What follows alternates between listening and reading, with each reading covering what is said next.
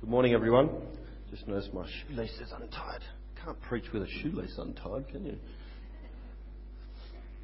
It just wouldn't be right. Well, keep your Bibles open at Psalm 73, please. So Dwayne's a little bit sick, so we're just having a psalm today, and we'll get back to Ephesians next week. So please keep reading Ephesians, and for growth groups, we'll be looking at this psalm this week in growth groups. So we'll send you out our questions. You might not know that our growth groups go with the preaching program, and so if you're in a growth group, you look at the passage that's been preached a little bit more in depth. All right, let's pray, and then we'll have a look at this. Loving Heavenly Father, we thank you that you're a God who continues to speak to us. We thank you that you've not left us in the dark, and as we come to this psalm this morning, we ask that you would speak, that you would change us, give us ears to hear, eyes to see the truth, that we might be for the praise of your glory. We pray it in Jesus' name. Amen. Oh, there we go. There is our big question this morning. When you feel like God isn't enough, what do you do? Do you ever feel like God is not enough for you? Do you ever feel like God is just kind of ripping you off a little? He's cheating you out of the good stuff. Do you ever feel like you're missing out somehow, and it's because of God? You might have been a Christian for a long time, but right now you're not really feeling the love. You've kind of might have gradually, God slipped out of the centre and He's on the side a little, and other things have taken His place. You might have not been a Christian just for a little while, but you're not quite sure whether God will come through for everything you need. Sometimes you feel like He's definitely not enough. Or you might not actually be a Christian yet. You might suspect there's a God, but you're just not sure. I'm just not sure whether He's going to come through for me. If I give my life to Him, will I be missing out on something? When I was in high school, I felt like that. I knew a bit about God, but I didn't really know God. And I'd been to church, but somehow God just didn't fill me, didn't do it for me, give me what I desired. So I looked at other things to fill the hole in me. And one of the places I looked to was success. Success in what I did, achieving some sort of greatness. So I picked a course at uni that I could actually get something done. I remember thinking, if I do really well at this course, then I can get the good life. I'll have money, I'll have comfort, I'll have security, and I'll succeed just like everyone else. If you want a good, fulfilling life, then succeed, do really well, and things just will fall into place. You'll have life to the full.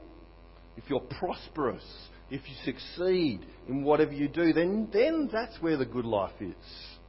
But the question is, does that work? Does it work? Does prosperity and succeeding in life work? Will it give us what we deeply desire in our inner beings? And the answer is, if you're honest, no, it won't. It won't. Filling your life with success, achievements, prosperity that they bring will give you a little bit of fun for a while. A little bit of initial gratification. But it doesn't work in the end. This morning, God is going to tell us just that. He's going to tell us that prosperity does not work. And He's going to tell us what does. What will give us the desires of our hearts? What will give us life to the full? And you might have already know, you might suspect, it's God Himself. Nothing less than the eternal God who made heaven and earth. But that's good to know. But what happens when it feels like that's not enough? God isn't enough. The big question that God Himself is going to answer this morning for us is, what can I do when it feels like God's not enough? Psalm 73. This is a psalm. The psalms obviously are songs that Old Testament Israel sang. And so basically we've got a lyric sheet. All the Psalms, called the Psalter, not Salter and Pepper, but just the Psalter, is a bunch of songs gathered together, and they sang them. So we're not going to sing this one, we're just going to look at it and see what it says.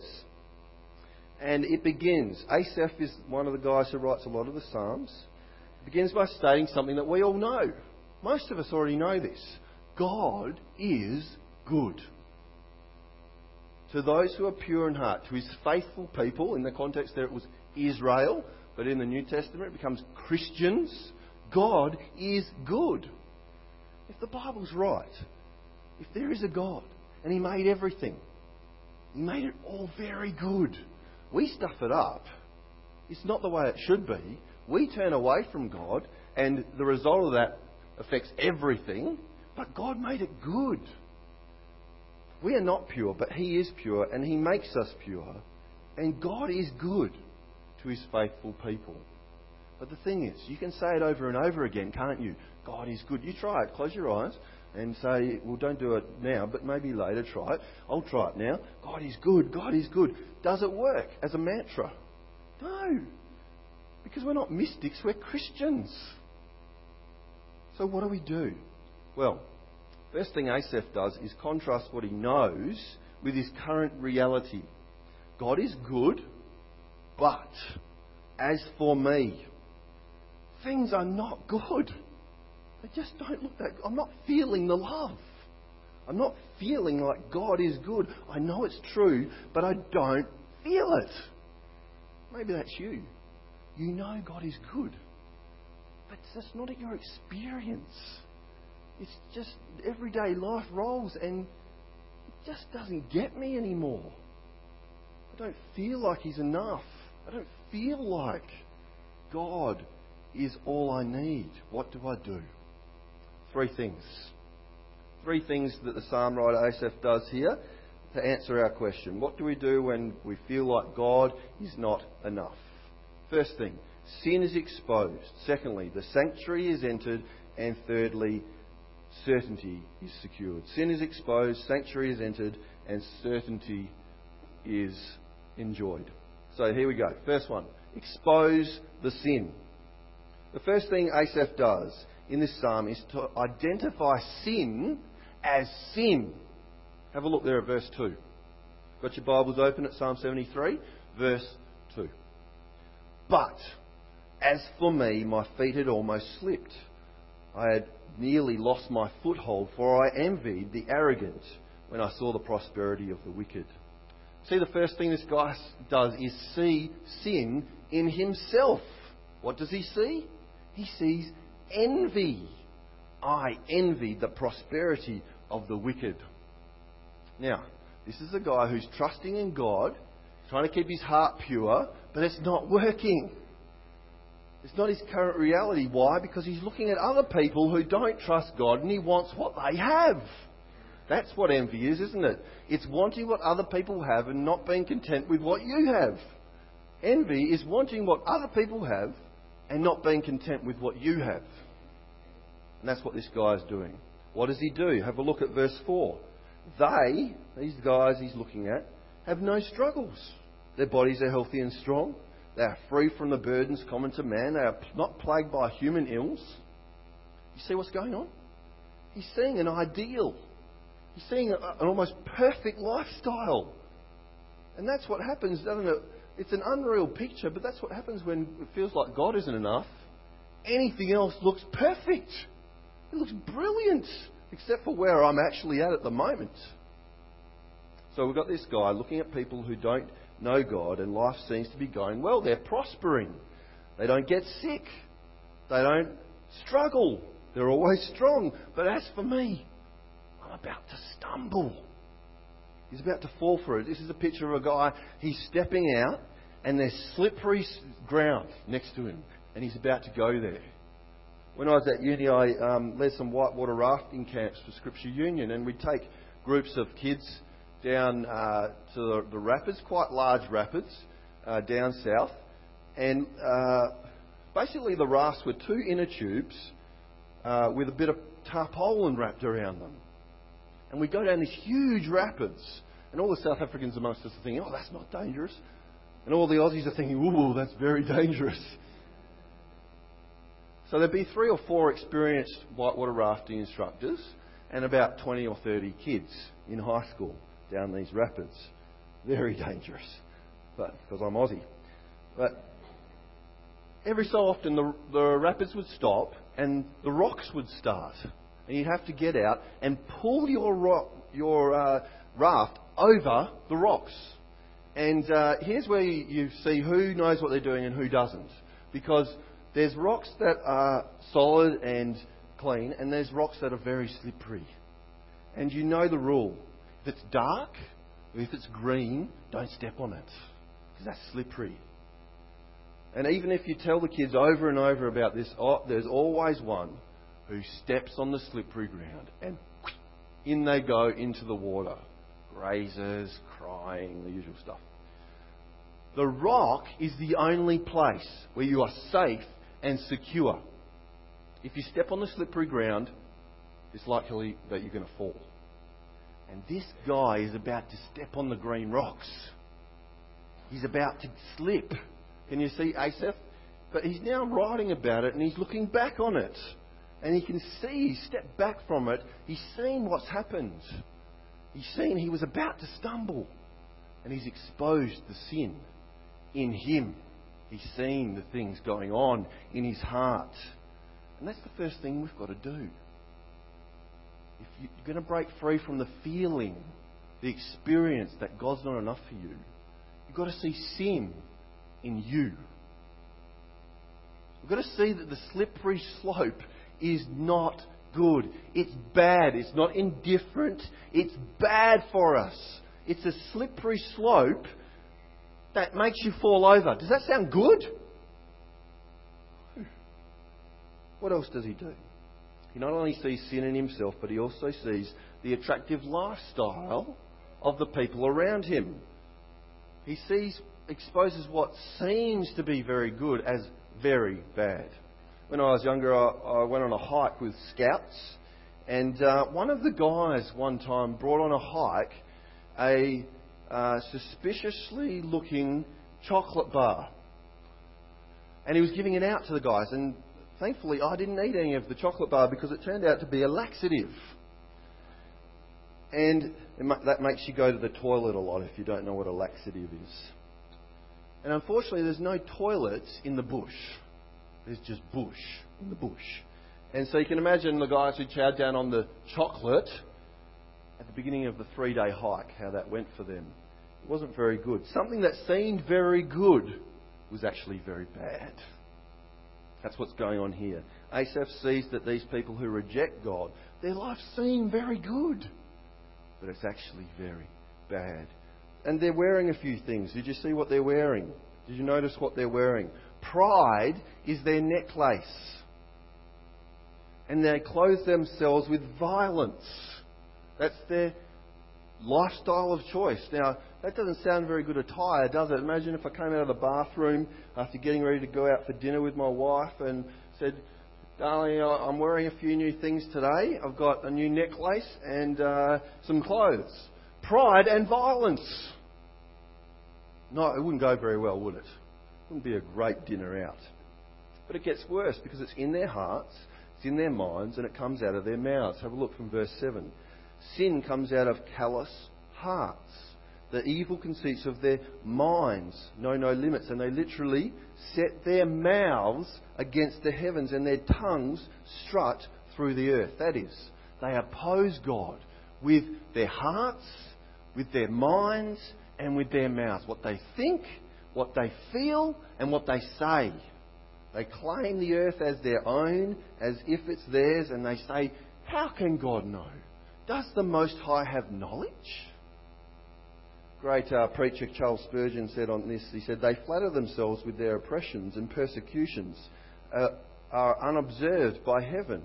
If there be a God, is he not too much occupied with other matters to know what is going upon his earth? These are the people who can make you feel like God is not enough. They seem to prosper. They seem to be free from burdens and struggles. And when we take our eyes and hearts off God and put them onto people like that, it feels like God's not enough. And so we've got to expose sin in us and in our world. See it for what it really is. When I went through high school, a guy named Damien, I always think of Damien's parents when I read this psalm, because what they did was they just spent their whole lives buying and selling houses. Not a bad thing in and of itself.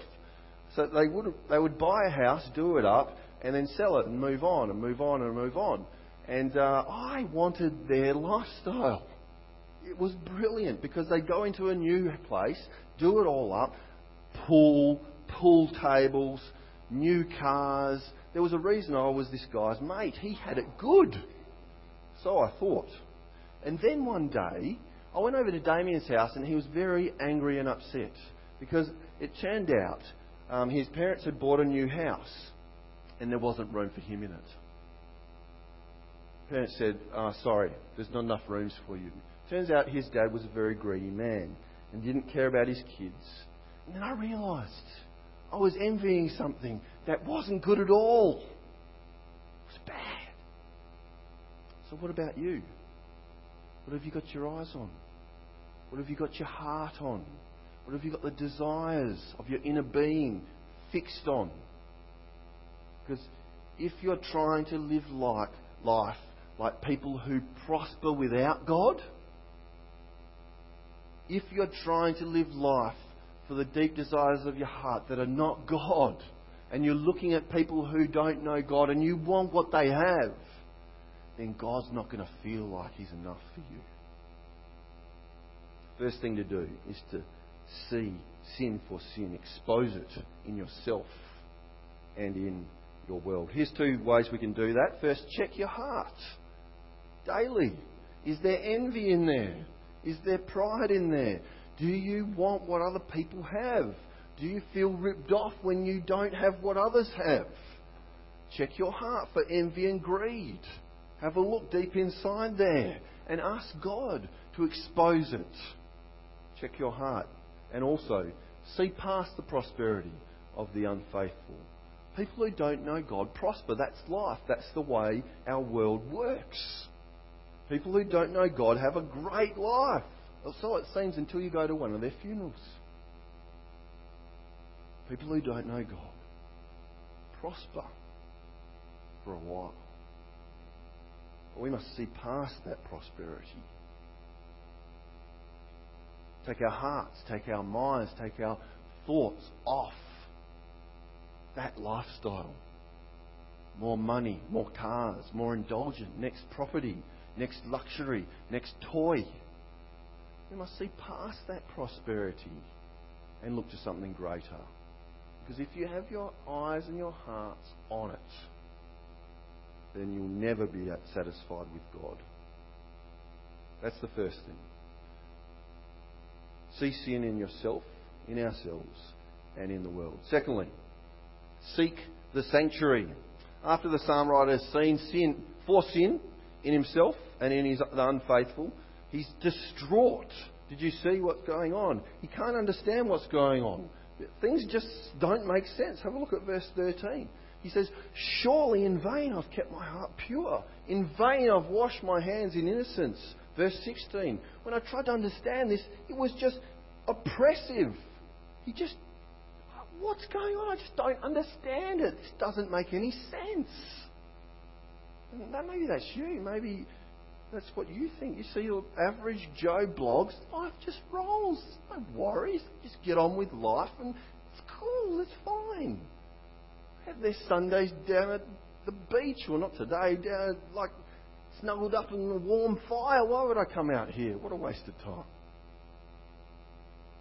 It just doesn't make sense.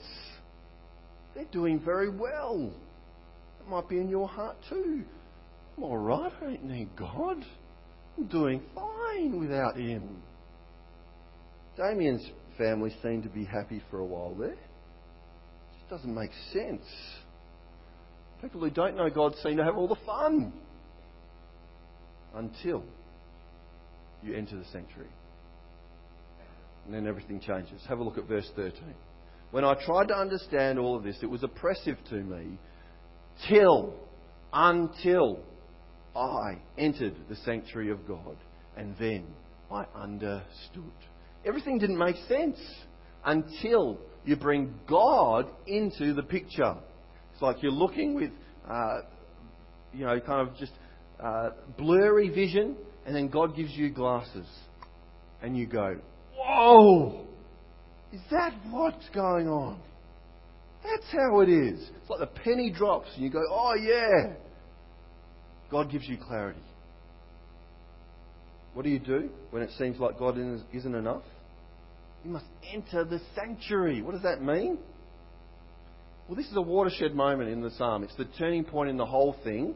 This guy, the lights go on in his heart and in his mind, and he can see God is good. God is in control. God has it sorted. God can be trusted. By the end of the psalm, he's saying it's good to be near God. God is my heart and my strength and my refuge. What did he do? He brought God into the picture. Actually, for him, he entered a sanctuary. What did he enter? Well, the sanctuary is the Old Testament. In the Old Testament is the temple. It's where God symbolically dwells. And Asaph is entered into the presence of God Almighty. And everything's changed. Spurgeon said his mind entered the eternity where God dwells. He left the things he saw for the things invisible. His heart gazed within the veil. He stood where the holy God stands, and thus he shifted his point of view from apparent disorder resolved into harmony. When a student on the whitewater rafting camps, he's dragging his raft across the slippery rocks, and there's rocks everywhere. He's got a choice. He's got to work out, where is the solid rock to stand on? Am I standing on slippery ground, or am I standing on rock? I need to look around. Where is the slippery stuff, and where is the trustworthy stuff?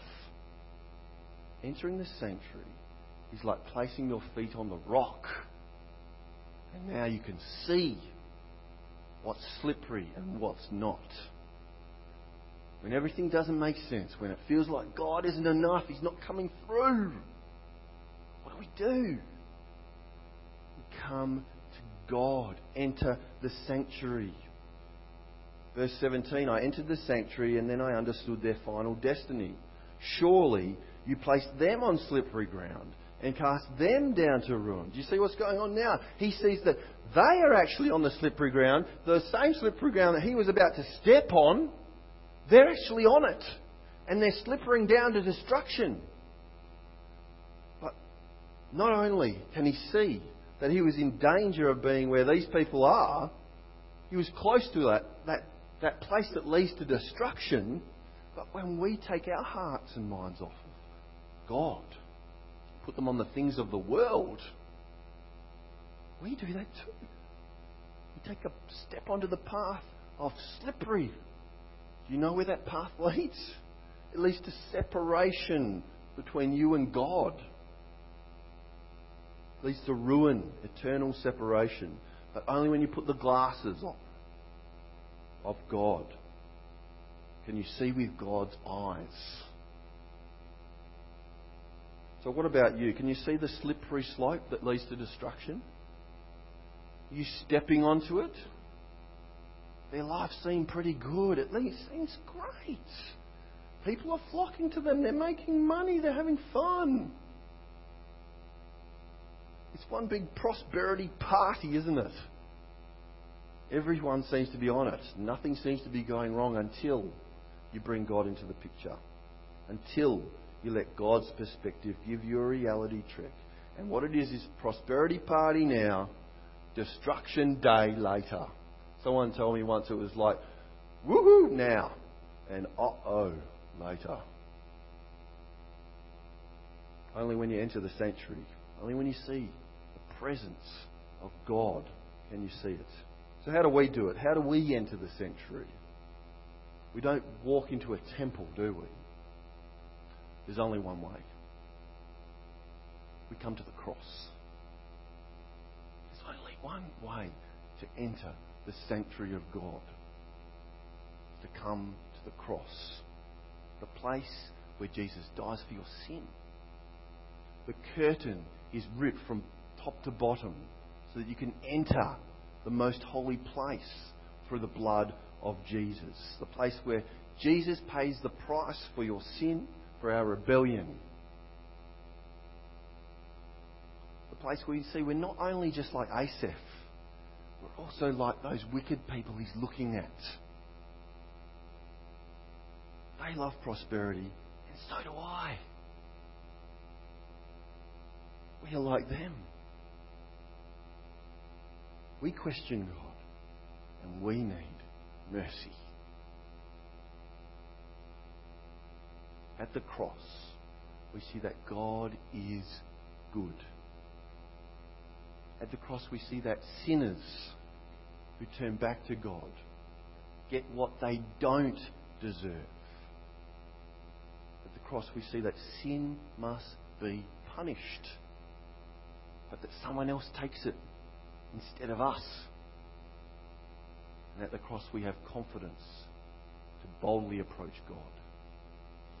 Hebrews 10 says we have confidence to enter the most holy place through the blood, through the cross of Jesus.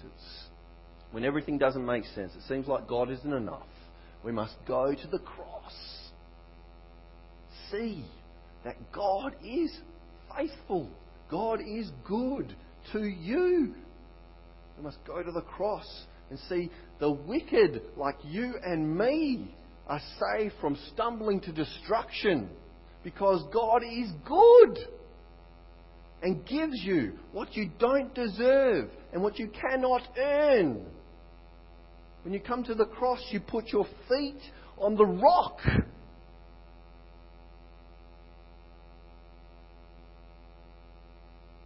Sometimes we feel like God is not enough, don't we?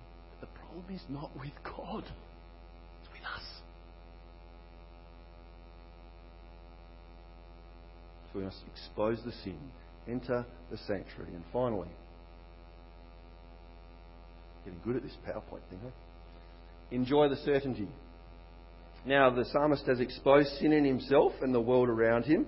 Now he's entered the sanctuary and he's got God's view on things. Only now can he enjoy certainty of eternal life, knowing God, trusting God. His heart was grieved, it was embittered, he was a senseless brute and ignorant. But now with God's perspective, he sees. Now with God's perspective, he has certainty. Have a look there at verse 23. He says, I am always with you. You hold me by my right hand. You guide me with your counsel, and afterwards you will be taken to glory.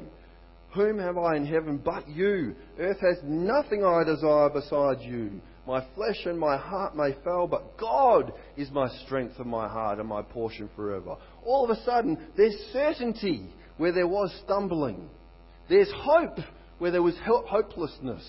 There's joy where there was grief. There's understanding where there was ignorance. And there's life forever in glory. When you've been pulling your raft over those rocks and there's slippery parts everywhere, you've got to make sure you're standing on the rock. If you're on slippery ground, you're going to fall into the water. But if you're on the rock, you can see all the slippery ground around you. And you are secure and safe. You have a refuge. The Lord Jesus is that rock. And only in Him we find refuge. Only in Jesus we find the deep desires of our hearts. Only in Jesus will we find life, forgiveness. The deep desires and delights of your heart will only be found in the cross of Jesus. So what do? When it feels like God is not enough, expose the sin, enter the sanctuary, and enjoy the certainty. And then you can say, those who are far from me will perish. You destroy all those who are unfaithful. But as for me, it is good to be near God. I have made the sovereign Lord my refuge. I will tell of your deeds. Let me pray. Gracious Father, please forgive us for our sin of envy and greed, for our sin of looking at those who do not know you yet prosper. Help us to come to the cross and see reality, see the truth, and continue to have forgiveness of our sins. Help us to enjoy the certainty of knowing you, the maker of heaven and earth, and our Lord, our Saviour, and our King. Amen.